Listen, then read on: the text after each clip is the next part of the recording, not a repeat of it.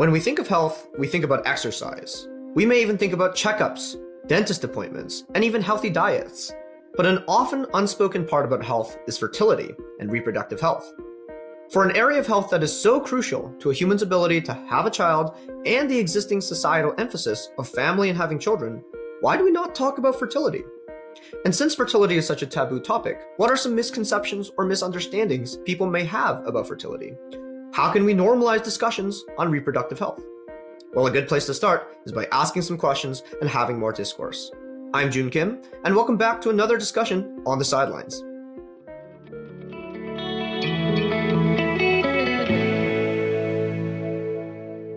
Joining us on the sidelines today to talk about fertility is Hannah Lee, a medical science major working in the field of fertility. Thanks for joining us, Hannah. Thanks for having me, June. So let's talk about fertility, try to break down some of the taboo and stigma around talking about it, and just talk about what that process even looks like. So what does it even look like, or what is it like to work in a fertility clinic? Like, what do you do for your clients? What is that process like? Well, a lot of people want to have children one day, but obviously it's not an easy black and white journey for everybody. So I think that's what makes this field really interesting, because every case is a bit different. Traditionally, when you think of a fertility clinic, we might just think of like a man and a woman who have no children and are struggling to get pregnant for the first time. But in reality, there's many reasons that someone could be a patient at a fertility clinic. So, for example, a single woman might want to freeze her eggs before undergoing cancer treatment or a gender transition, or she might want to have a child using donor sperm. So I specifically work in third-party reproduction, which I can kind of expand on as well. But I work with a lot of same-sex couples and couples of older age. Very cool. So I think when it comes to fertility also, like, people always wonder about the timing. They're planning out their lives and they're wondering like, oh, like, at this age, I want to, get married. At this age, I want to have a child. And I think that there's a lot of information that gets passed around. So I want to ask you, many people wonder about the specific best age to have a child, but do you think there is like a specific best age? Well, that's a complicated question, because obviously we know it's harder to have children as you age, and the risk of complications in pregnancy or in the baby increases with age as well.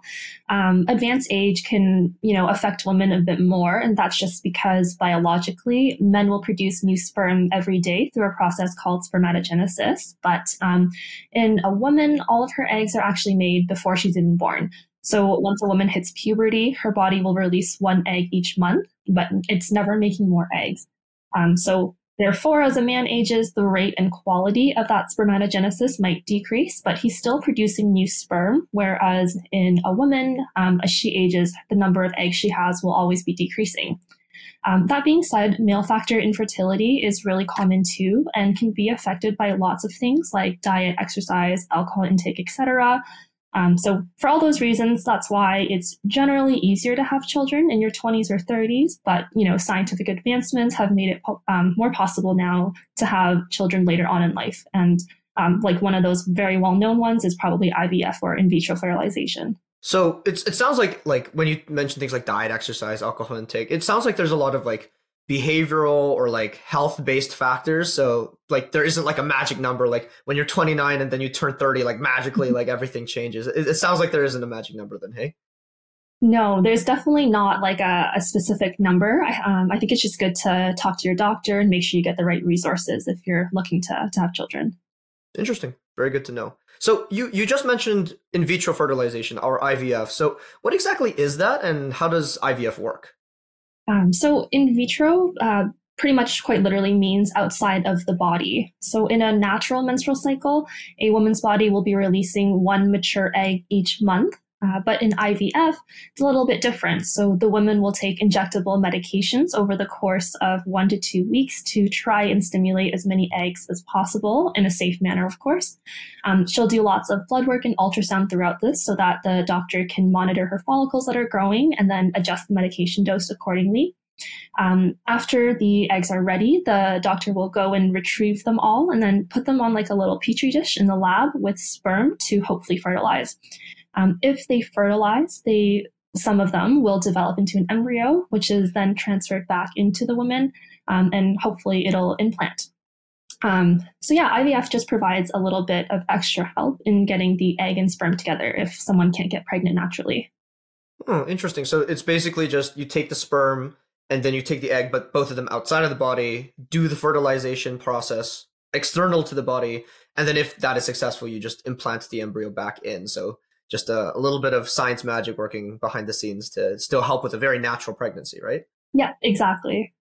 Very cool. So I think you mentioned this earlier before, specifically that you work in third-party reproduction, and this is working with same-sex couples and couples of older age. So I wanted to ask, what is third-party reproduction, and why is it so important? Why is this maybe even underspoken, do you think? Definitely. So, third party in this kind of context just basically refers to somebody outside of yourself and your partner. So, like a sperm donor, an egg donor, or a surrogate. Because you're involving another person, there's just some extra steps that you have to take throughout this journey. So, for example, this means that, if you're using a donor, you probably want your donor to do some infectious disease blood work. You might want to know a little bit more about their family history just to make sure that there's no serious inheritable diseases that are going to be passed on down onto your offspring. In Canada, anyone doing a third-party cycle also has to do a session with a reproductive counselor so that they have those really important discussions about, having a child through third-party reproduction or like raising a donor-conceived child. In Canada, there also needs to be legal agreements in place to protect everyone's rights. So it's just a little bit of a different kind of process, but ultimately with the end goal of, having a child. And it sounds very important because this is potentially maybe the only way some non-heteronormative couples or partners can even have children in the first place. Yeah, definitely. I think this has really changed the game for a lot of people. People who didn't think that they could have children before, now there are options to do so. That's awesome. And when you mentioned surrogacy, could you just quickly explain what a surrogate is? Yeah, definitely. So a surrogate is just the gestational carrier who is not the intended mother. So it's, transferring that embryo into another person, a third party, and that gestational carrier is going to be carrying the pregnancy to term. So for example, for same-sex male couples, they'll need to use a surrogate to have a child, or for some heterosexual couples like a man and a woman, the woman can have some complications that prevent her from carrying as well. Right. Okay. So a surrogate is an example of a third party helping out with the, reproductive cycle, I suppose. Yeah, exactly.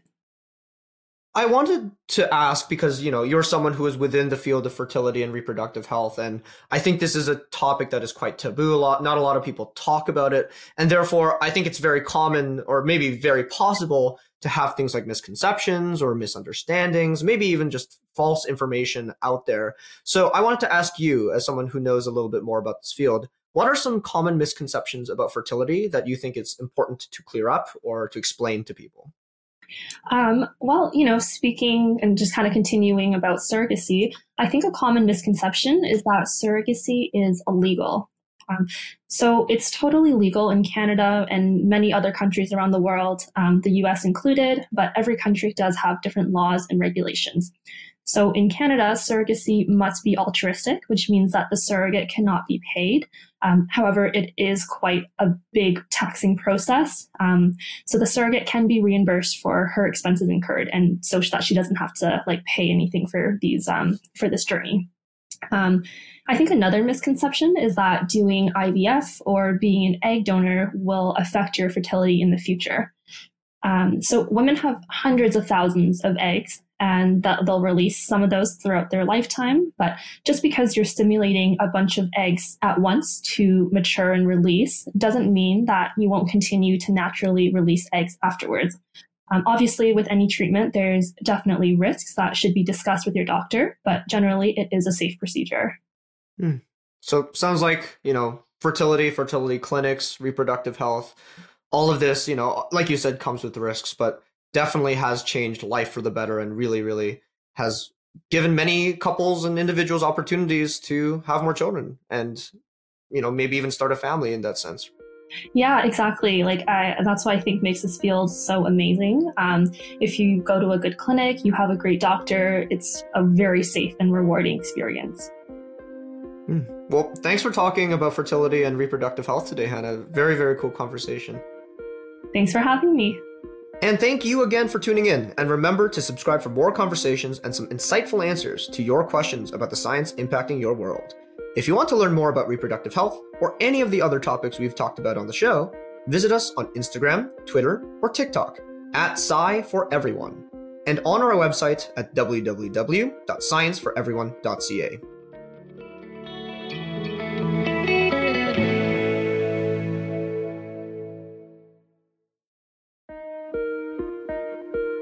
On the Sidelines is a podcast by Science for Everyone.